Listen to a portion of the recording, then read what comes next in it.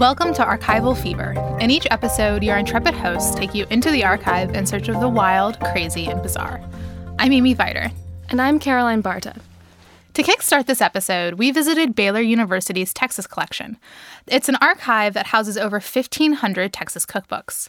In addition to many volumes that feature Texas's best, including maps and other items that will tell you more about this big state. We are going to talk a little bit about some of the family volumes that we browsed. And we hope through diving through this mountain of cookbooks to give you a taste of a rich American food tradition that's complicated by relationships to the family unit and economic reality. We had a delightful day giggling through genealogies, favorite recipes, and family stories. We discovered the line between a loose family recipe collection and other published cookbooks is quite narrow. These homespun cookbooks were spiral-bound recipe collections drawn from family lore, newspaper clippings, package wrappers, and promotional materials. Fritos and Jell-O, oh my. And they were often produced to commemorate anniversaries, family reunions, or to even fundraise for a beloved charity like a local church or school. The person or persons involved in the compilation of these books was usually far from a professional chef or celebrity. Well, except maybe in their family. That's right. Usually they were caretakers of their family history. Not all cookbooks are created for commercial success or for a wide readership. More and more archives are collecting family treasures alongside their published cookbook counterparts. And why would it be so important to get volumes that didn't have a wide readership? Well, Tracy Marie Kelly explains that the kitchen really serves as a space for women to combine the practical business of food preparation, along with their imaginative possibilities in storytelling. For instance, while you might use a cookbook to bake a pan of brownies, you could also inscribe a story of your aunt's special recipe and the family reunion that went along with those brownie recipes. There are a couple of different types of cookbooks that we talk about today, in particular food memoirs, and those are really stories that are related to food but not necessarily only about food. Or a community cookbook, so maybe your PTA or a local church could put together a cookbook. And then finally, a culinary autobiography. And that kind of is what it sounds like. A culinary autobiography is looking at a bigger picture. It's kind of telling the entire story of a type of culinary tradition or maybe a rich history of cooking. When we're talking about culinary autobiography, we could define it like a complex pastiche of recipes, personal anecdotes, family history, public history, photographs, and even family trees. Much like the family cookbooks we encountered at the Texas Collection that were really spurred on by local associations. So you can think about, like Caroline mentioned, family reunions or even kind of tributes to particular family members. So if somebody passes away, your favorite uncle, maybe you make a collection of his favorite recipes.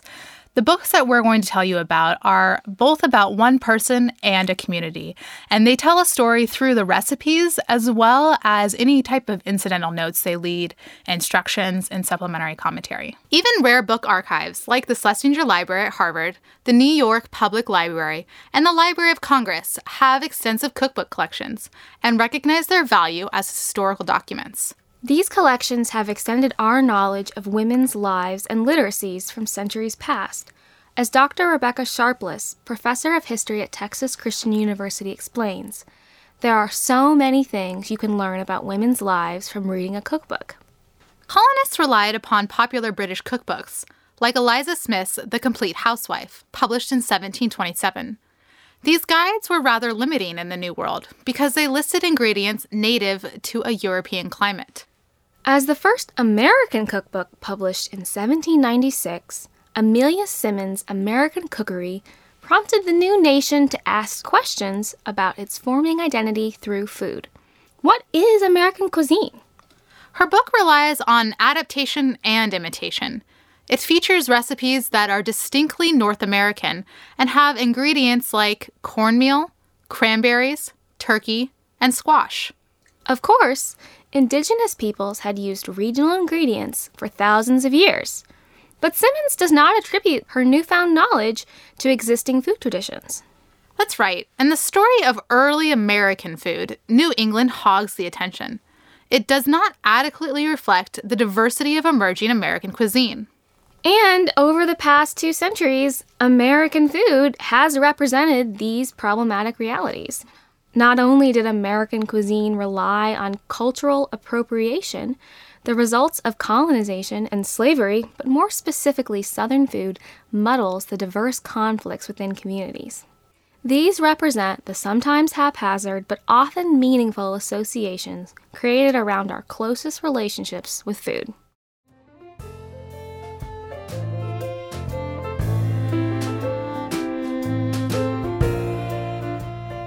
Food production in early Southern kitchens often put off that African and Caribbean culture had seamlessly melded with European transplants. John Edgerton, a journalist who's known for his work on civil rights and Southern culture, has explained the proximity of whites and blacks in the South, their isolation from mainstream America, and the centrality of women to the region's foodways made Afro-European cookery an existential reality almost from the beginning of the United States. The South had thoroughly and indivisibly integrated its food. That's true, at least from a food perspective. But despite the perception of this complete integration, the realities of 19th and 20th century Southern culture more broadly reflected the after effects of slavery and continued segregation from Jim Crow laws. Even after the Civil War, black cooks, mostly women, some men, continued to run middle and upper class kitchens. Remaining hierarchies within Southern families gave rise to 2 prevalent and often overlapping caricatures of black women. Connected to food preparation, the aunt or mammy figure, which is occasionally swapped out with miss, stripped these women of their full identities in favor of a 2-dimensional portrait of their domestic role in a kitchen space. Ostensibly, aunt or mammy were honorary titles bestowed on slaves and later servants. This connotation is problematic because it really ingratiated them into the family hierarchy. It tried to make African American women desexualized objects. It signified that black women would not supplant the woman of the house, either in her domestic or her wifely duties. 2 popular media representations of these caricatures were Mammy in Margaret Mitchell's Gone with the Wind, famously portrayed on screen in 1939 by Hattie McDaniel, who was the first black woman to receive an Oscar for Best Supporting Actress. And also Aunt Jemima, a female counterpart to Uncle Tom, created as a marketing ploy. She was a mythic persona, a caricature for all seasons, a jolly fat black woman in a do-rag, cooking up a storm, singing while she worked. Right, but this figure of Aunt Jemima only appeared at the turn of the 20th century. Through the sales of products like pancake mix, marketing agencies perpetuated stereotypes of black women. Vital work to reclaim a history of black cookbook authors has most recently been undertaken by African-American journalist Toni Tipton Martin in her 2015 book, The Jemima Code, 2 Centuries of African-American Cookbooks. Described as a culinary autobiography, Tipton's book emulates the scholarship of a museum exhibition catalog, while maintaining the approachability of an art book for a coffee table. It introduces generally unknown African-American cookbooks to a wider audience in order to substantiate a heritage of greatness, exemplify culinary freedom for black cooks, and allow everyone to embrace Jemima's bandana. Tipton Martin's work has recovered, cataloged, and critiqued 200 of these cookbooks in order to ensure their contributions to American cuisine continue to be valued by future Americans. Tipton Martin articulates the Jemima Code and its significance in this clip from the University of Texas Press.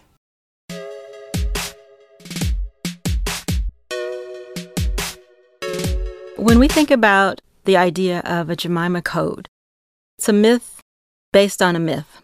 It's a story of actions, responses, behaviors, choices that are made by people in response to seeing this trademarked image that was used to categorize African-American women who worked in America's kitchens.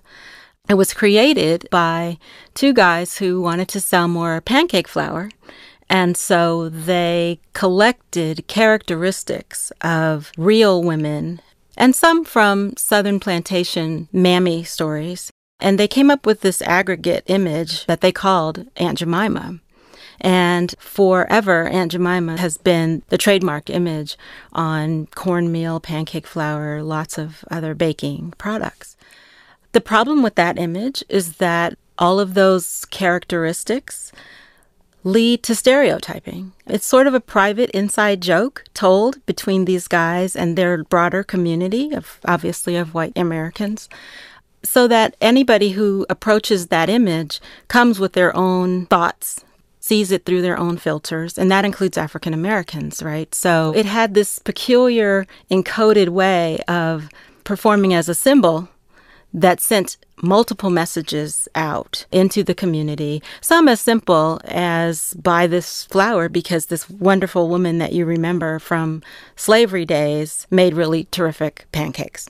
The reason that I find the stereotyping to be such a problem is that it led to prejudicial treatment of African American women in particular, but some men as well, who worked in America's kitchens, so that we were sometimes categorized as the laborers who had to do all this heavy lifting and heavy work, and that's not very positive. Or we were treated as people who really did perform quite well in the kitchen, but we did so with a natural instinct, a kind of a voodoo magic, I've described it. You know, just this way that was, generally speaking, in either way, not intelligent. And feminists and African American scholars have gone even further to describe that image as a way to keep African American women enslaved in a box.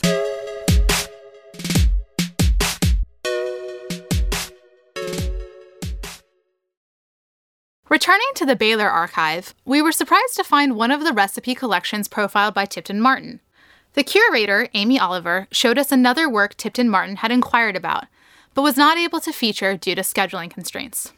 The first, featured in the Jemima Code, is by Lucille Bishop Smith, whose resume is as varied as her recipe collection. Smith's accomplishments include marketing the hot roll mix, as well as working as a food editor for Sepia magazine, working as a food demonstrator and caterer, pastry chef, and dietitian. As a Black woman, she was a pioneer in the culinary profession. Smith's treasure chest of fine foods offers practical recipes served with helpful tips. A recipe for mock champagne reads, "Here is a beverage for your teenage parties. Church groups, educators, college students, Valdemar counselors, and campers have stamped their approval on this mock champagne as being the answer to a present need. Here it is. Put into a punch bowl cubes of ice or a molded block of ice or frozen Sprite. Add a pink rose when semi-frozen. Mix equal amounts of Sprite and apple juice and pour over the ice. Allow it to stand for a few minutes. Serve cold and delight your guests.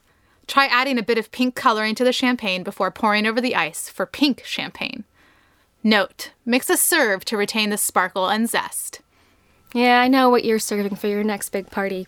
So, not only are Smith's collections a treat to read and imagine serving, but they also supported important community work, in addition to raising funds for service projects like improving standards in local slums, her words.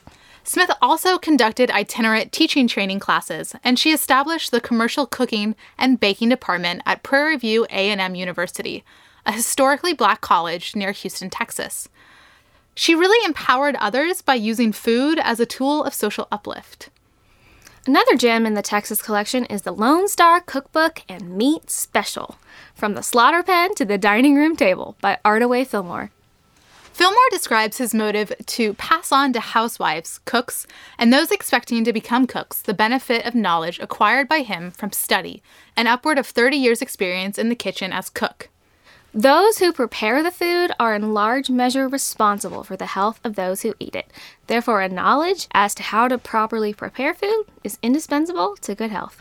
With over 30 years of experience as a chef in some of the largest and leading hotels, cafes, and railroad companies in the Southwest, including the Hilton Hotel in Dallas, Texas, Fillmore's menus are organized by course with suggested prices.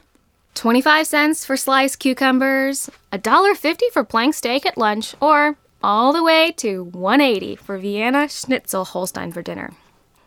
These published volumes expected a larger audience than the family concoctions which first held our attention. Nonetheless, they really reveal a similar care for giving back to their community, and they prioritize teaching healthy food practices for families and neighbors.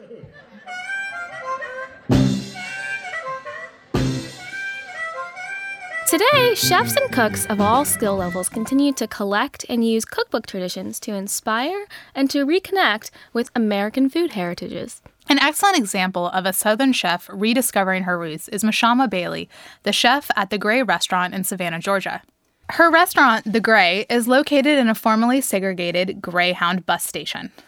Her restaurant in Style as a Chef explores the rich history of Black cooking in the South, but also uses her French culinary traditions. So she went to culinary school in New York, and then she also spent a lot of time in France learning from European traditions of preparation, but also of practice. In the new season of Chef's Table on Netflix, Bailey describes her return to Georgia as a sort of homecoming. Bailey's upbringing is a tale of blending influences and recognizing her heritage. Although she was born in the Bronx and raised in Queens, she actually grew up a substantial part of her childhood in the South. Her maternal roots hail from Waynesboro, Georgia. She also went to grammar school in Savannah at Charles Ellis, and she spent many summers at her grandmother's in Waynesboro. So after Bailey spent time working at several restaurants in New York City, she received a job opportunity in Savannah, Georgia. And when she came to Savannah, one of the things she realized that she needed to do was to research Black culinary traditions. This included Edna Lewis, who was a critical voice for Blacks and their contributions to American cookery. Her cookbooks, the Edna Lewis Cookbook, published in 1972, The Taste of Country Cooking, 1976, and In Pursuit of Flavor, 1988, are all canonical volumes in this tradition. And one of the things that Edna Lewis's cookbooks, along with others, taught Bailey when she was looking for kind of new ideas and new takes for her restaurant was that traditions need to be recreated in order to be preserved. So you can learn a lot from reading a book, but sometimes you have to replicate a process manually in order to preserve that tradition.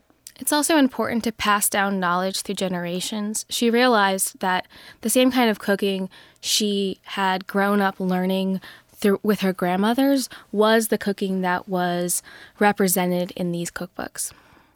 And so another thing that Bailey did to ensure Edna Lewis was kind of taken out of the archive and back into the kitchen was she serves as the vice chairman on the board of the Edna Lewis Foundation, working to preserve and celebrate Edna's legacy.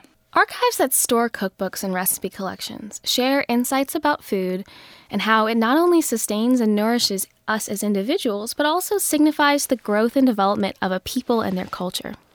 While cookbooks can't tell us exactly what was on the plates of eaters on a Tuesday, they do reveal how and what generations before thought and wrote about food. When we've stepped into the archives to look at American food, past and present, we've uncovered how, even in the most contentious and polarized of times, the necessity of food brings communities together. Food can serve as an analogy for the relationships we create in the kitchen and around the table, but also for the patterns of the relationships preserved in food archives. While the future of American cooking remains uncertain, as it always has, we're optimistic that it will taste great. Subscribe to our podcast on iTunes, Google Play, or SoundCloud. New episodes are available the 15th of every month. Follow us on Twitter and Instagram at Archival Fever and let us know about an archive you love, maintain, or think we should feature in the last 5 minutes of our show. Our show notes are available at archivalfever.com. Our music is by Yvonne Teo. Sound editing is by Jacob Weiss and his team at UT Liberal Arts Development Studio. Financial support by UT College of Liberal Arts. Thank you for listening.